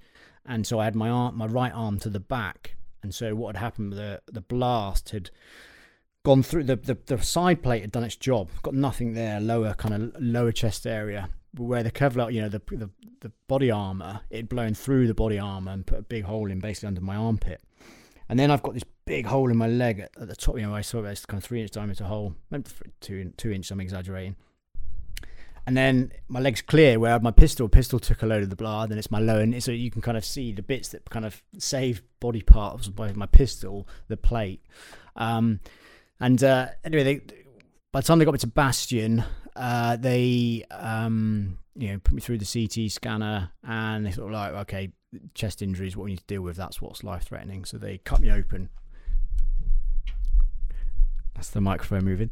Right across my back, so kind of from my spine through to my armpit, split the rib cage, and they went in and basically to try and find out what was going on internally. And I think apparently I've been told, I do actually have photos as well. I managed to get my photos from the slab from Bastion. That's rare. Yeah, you do. Well, you can actually. There is a way of, under freedom of information, getting them. GDPR. Yeah.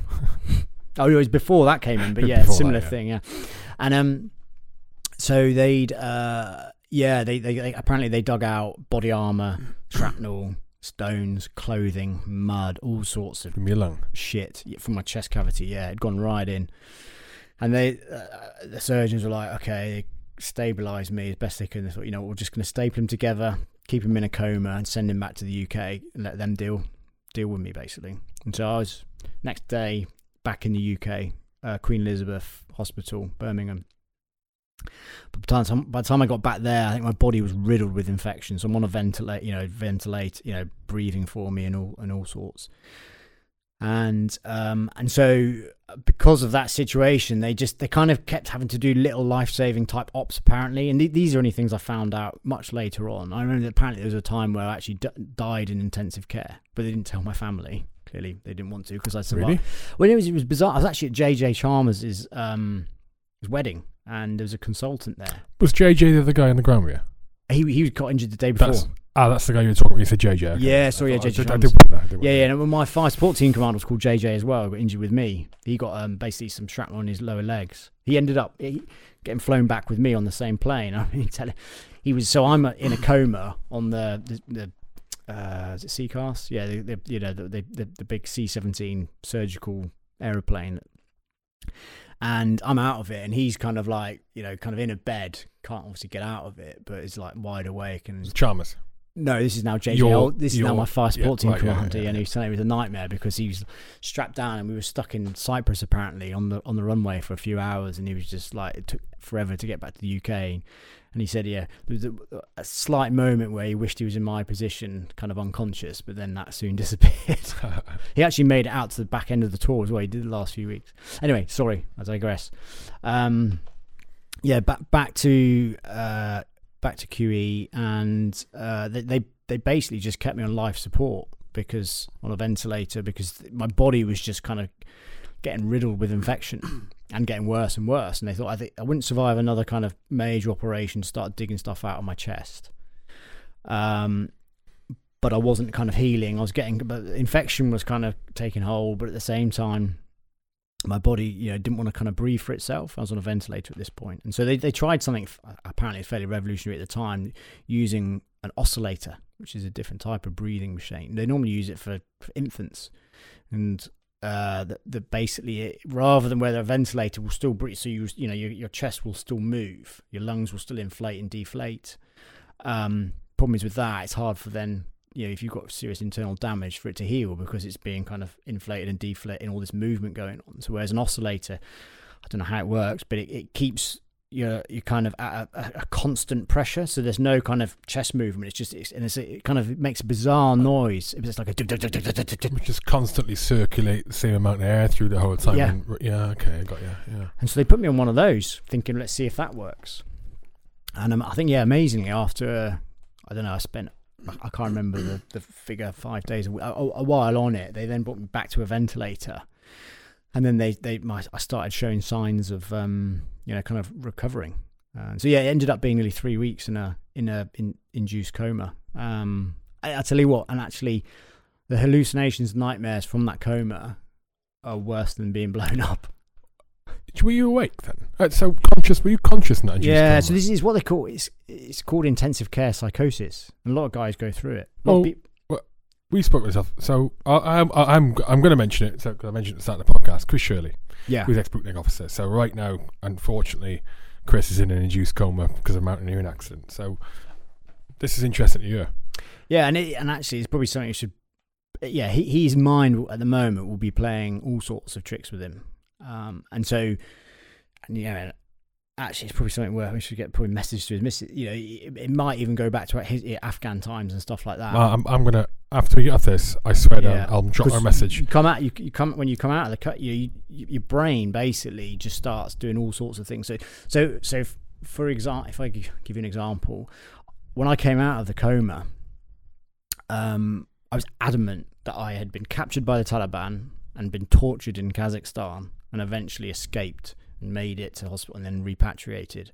And I was literally kind of telling everyone this story. I said I couldn't talk because I had a tracheotomy, and so, but I kind of remember trying to explain this situation, and I'm still bedridden. I couldn't move much, but I was just, and they're like, you didn't. That wasn't the case. I was like, well, I was absolutely. And it was only when I was actually a few weeks later telling this story where I was talking to a consultant saying, well, I vividly remember being tortured. I remember being strapped down. I remember being used for propaganda. And I remember thinking, right, if I'm going, I'm going to take one of them with me.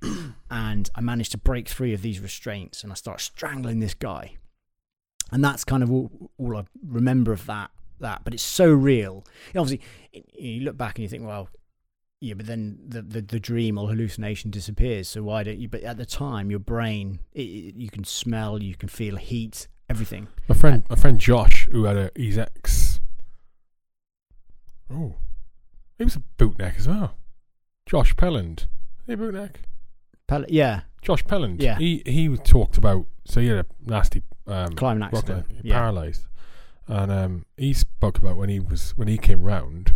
I think it was for 2 weeks.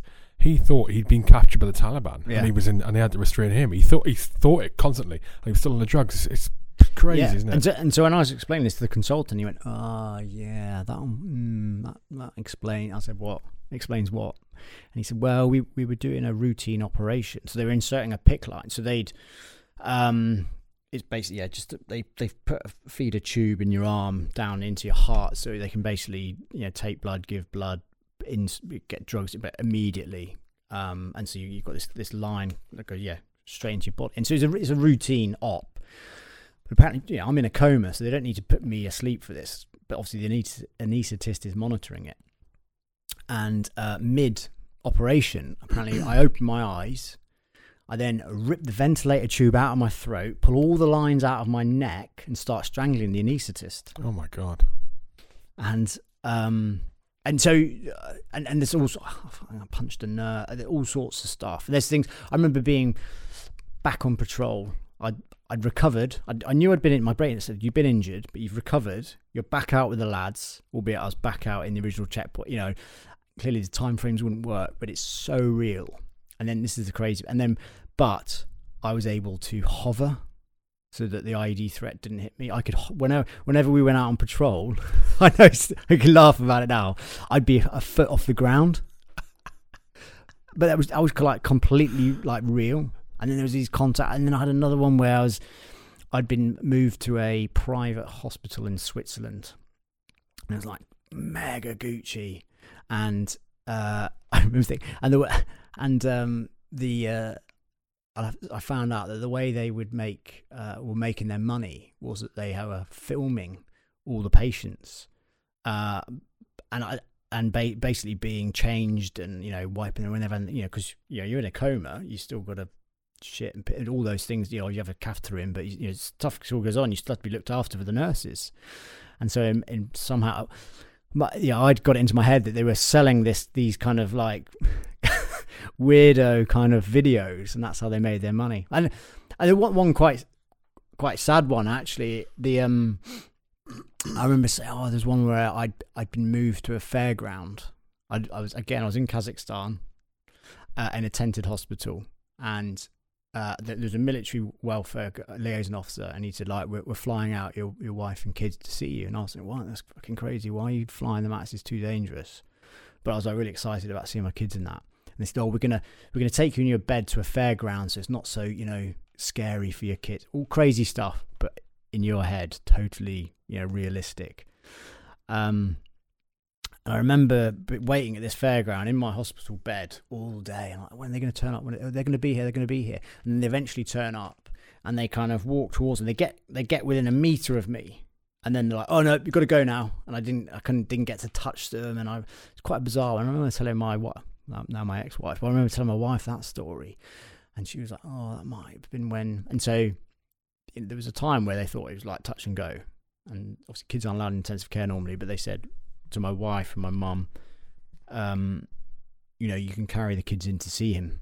And they said, but you've got to stay a metre back from the bed. Don't because they didn't want obviously the kids to get infected. They're worried about the kids, not me. And so we thought that's probably, and basically what it is, so you're on these drugs to keep you in the induced coma, but you're not completely out of it. And so there is still a bit of brain activity. And as your body gets used to the drugs, obviously you start to come out of this induced coma.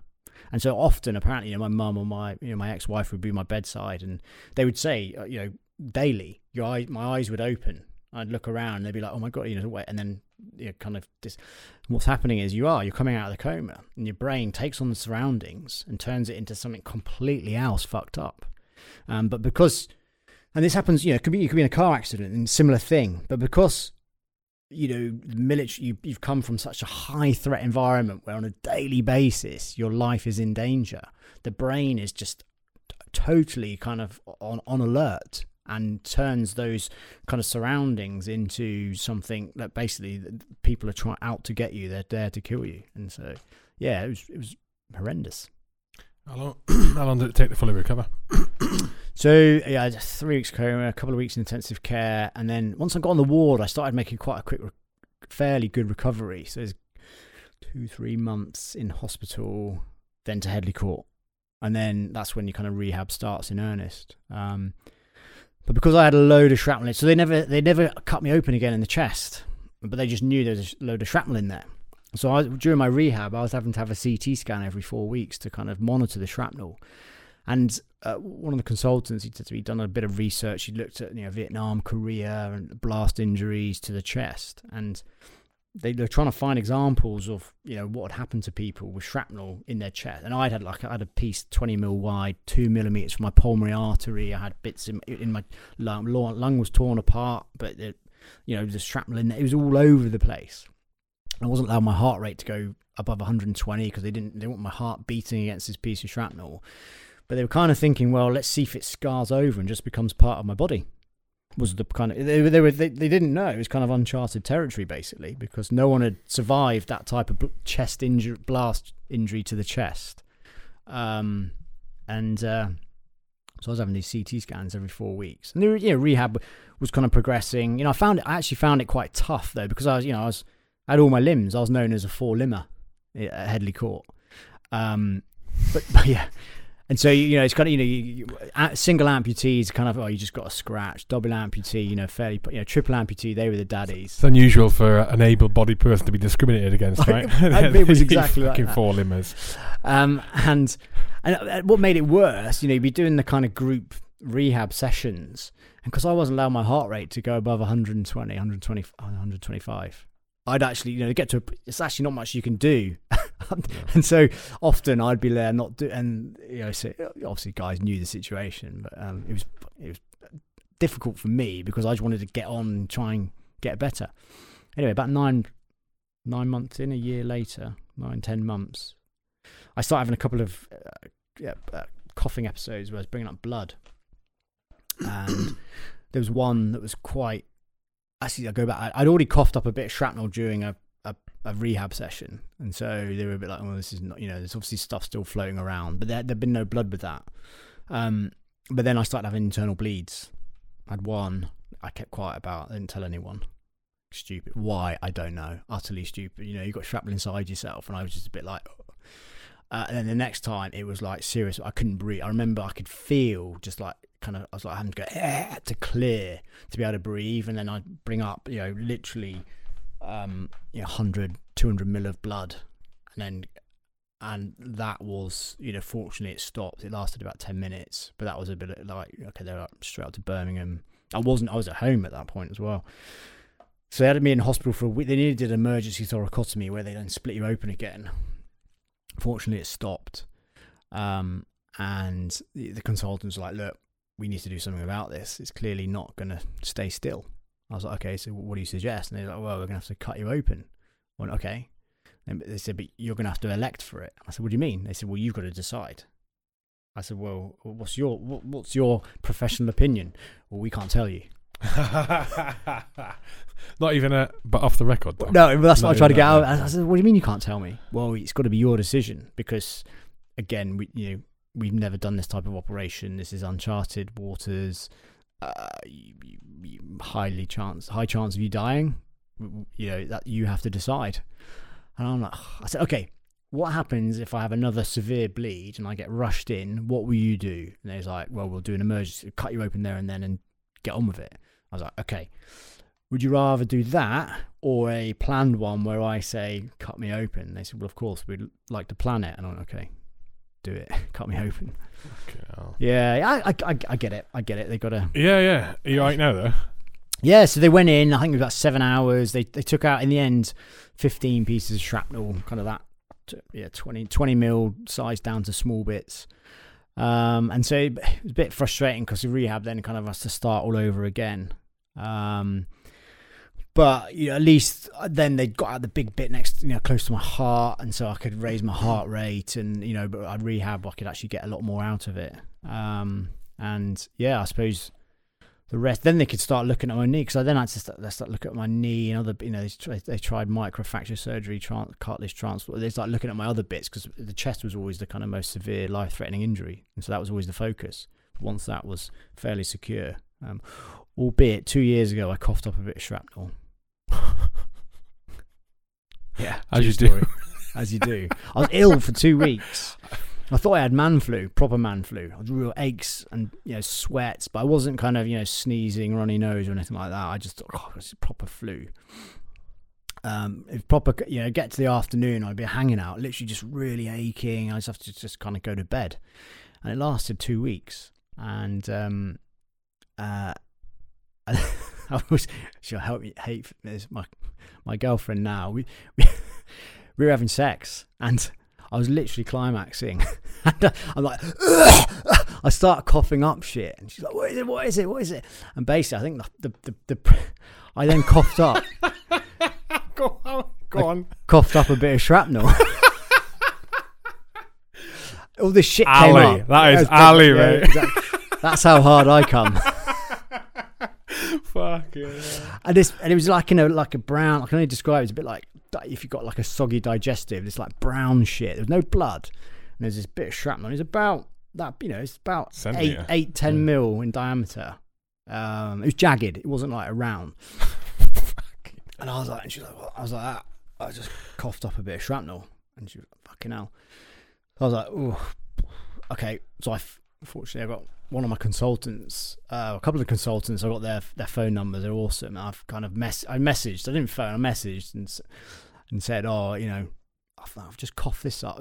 During exertion, I've coughed this up. I sent him a photo. I said, you need to know I've been ill for the last 2 weeks. I thought I had man flu. Don't know if it's related. So he's like, right, get up to Birmingham. Went up, CT scans, and and he's like, oh, well, we didn't think there was any more shrapnel. I said, I know, you said there was no more shrapnel in there. I said, but clearly, he went, well, you can't see everything.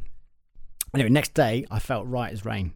And basically, this shrapnel, obviously, it started moving, and I'd been ill for 2 weeks. So I guess at that point, it moved into areas where the body was going, what the fuck is this foreign object? Trying to kind of get it out.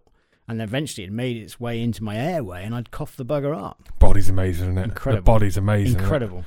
Mate, we've only got a couple of minutes left. So, and all Before we go on to the shameless plug opportunity, mate, that was a fucking absolute pleasure talking to you. Just a shit dick, really. I'm not really actually said my... No, it's not, mate. It's interesting to hear, but it's interesting to hear. All the stories are different. And plus, for the guys who don't make it, you're telling it like it was on the ground. I mean, just going, before I forget, are you happy for me to put you in touch with Chris's missus? Yeah, no. The reason I say, he's doing well, but mate, probably the same with your family. Like, it'd be really comforting for them to hear. I think from someone who's been in the position Chris is in now. Scary, I will, because my dad had a triple heart bypass a year. I didn't mean to put you on the spot earlier. I apologise. No, a couple of years ago, and there was, so that whereas for the heart they go in through the front, they split your rib cage through the front, and having the only similarities here between you and him is induced coma. No, I'll come on to that. Obviously, it's about the drugs basically they use. Yeah. But no, the reason I said to my dad, I said, look, when you come out of this, you're gonna there's potential that you're gonna be, you're gonna feel under threat. All these kind of things from the the drugs they use. And it wasn't an induced coma; it's similar stuff, ketamine, morphine, all that.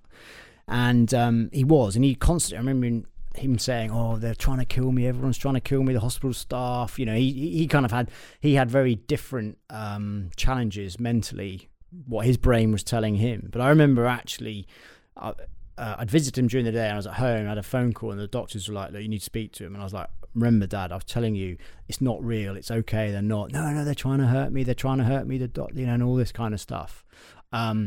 And so similar thing, yeah. I will have a word of it because he might come round from the induced. She may not want to. I'll ask her. No. She may not want to. Definitely. Shameless plug, mate. We didn't get onto Mission Motorsport. I mean, like I said, Mission Motorsport got James Cameron coming on. Yeah. So and that is to talk about Mission Motorsport, which is amazing. So that's how I got into motorsport. Yeah, through them. Just quickly going back to your military career.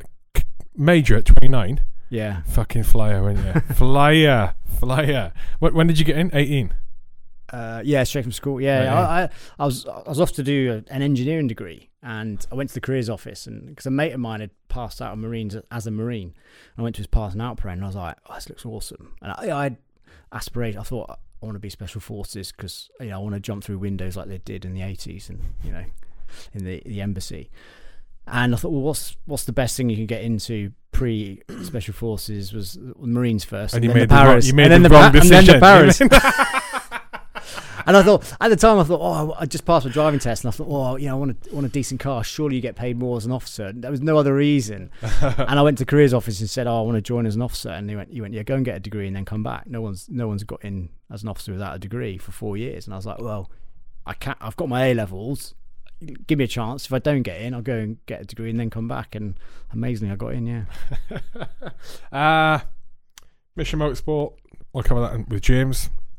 You got like 25 podiums, haven't you, when you're racing? Oh, yeah, for the car, yeah. Introduced motorsport through Jim whilst I was in rehab at Mission Motorsport. Yeah, raced Caterham for 4 years. I'm now an instructor, a coach, and then got Invictus Games Racing.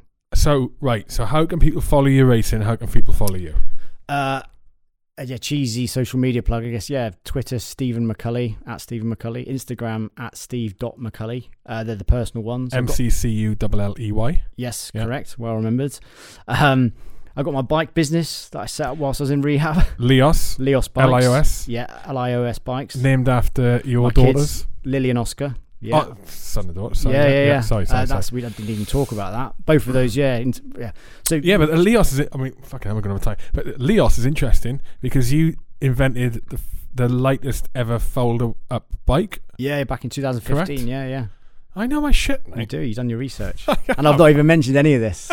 But no, my big thing now is splitting my time between Leos Bikes and motorsport. Kind of basically trying to progress my personal career, motorsport as an instructor and coach, but also Invictus. I've taken on Invictus Games Racing. Right, tell me what that is then.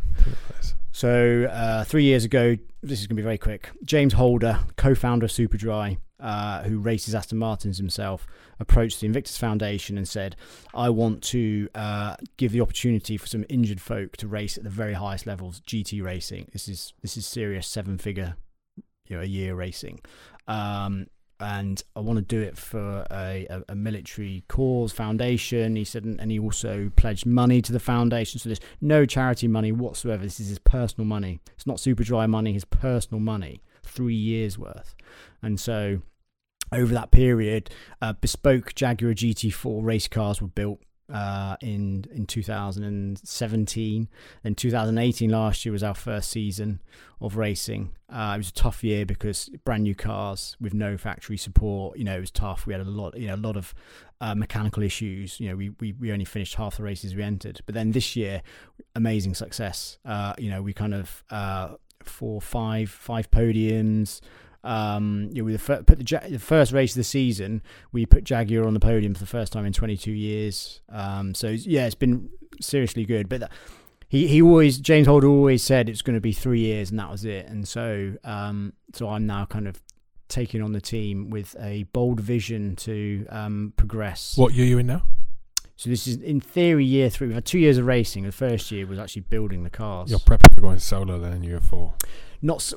No, I basically, what I wanted to say, there's only been a handful of injured guys involved. What I want to do is basically increase the veteran involvement, because there's a real synergy between motorsport and the military, and I think a ex-military motorsport team could be very successful. So I want to build the team. I want, engineers, truckies, logisticians, all sorts, catering, marketing, communications, can all be ex-military and do a really good job. So I basically want to kind of create a whole team around ex-military and compete at the highest levels.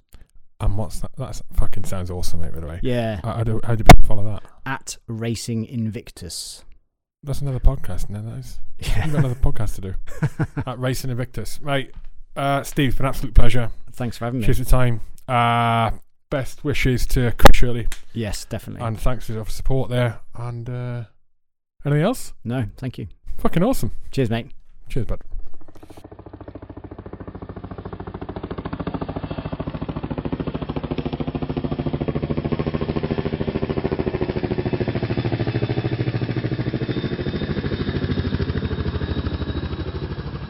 Thank you for listening. Another shout out to Chris Shirley. Shaka for Chris. We love you, buddy. If you get a chance, tag Chris Shirley on social media. Give an old Shaka the Surf's Up Dude sign, and do the hashtag Shaka, SHAKA, 4, Chris. And then when he wakes up out of his induced coma, he'll wake up to all these words of encouragement and help him in his speedy recovery after his mountaineering accident in Italy. Get well soon, Chris. Another thank you to our sponsors, Rugby for Heroes, who just raised over £4,000 in their latest fundraising event, which is the inaugural Rugby for Heroes Supper Club event at the Tame Hare in Leamington. 1, an awesome event. 2, amazing amount of money fundraised, and 3, cracking place to have it. The Tame Hare, supporting local business, awesome people there. And Johnny, who runs it, is an absolute fucking dude who does cool food. So thank you to all of those people. You can follow Rugby Heroes at Rugby 4 Heroes on social media. The next event is an invitational rugby match on the 23rd of November, in which I should be playing, and a bunch of other podcast guests should be playing. Please come along. Old Edmontonians Rugby Football Club, kicking off at 1 o'clock. Also, sponsored the podcast today were Westway Nissan. Yes, Westway Nissan, the largest Nissan dealership in the UK. The largest Nissan dealership, and the one who provide up to a 20% discount for service personnel and veterans. Yes, they do new vehicles. Yes, they do used vehicles. Yes, they do private and commercial hire. I fucking told you this at the start of the podcast. You haven't listened. The managing director of Westway is Tony Lewis, ex-military. The business, i.e. Westway Nissan, loves the ex-military. They love the military and ex-military, and they actually do like to employ ex-military where they can. So if you're looking for work, give them a call. You never know, they might have something going. If they don't have anything going, I'm sure they will try and help point you to someone who has. Thank you to those sponsors.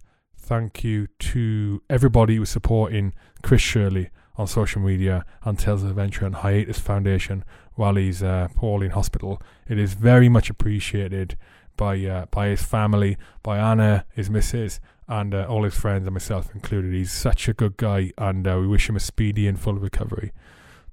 That is it. Until next time, out.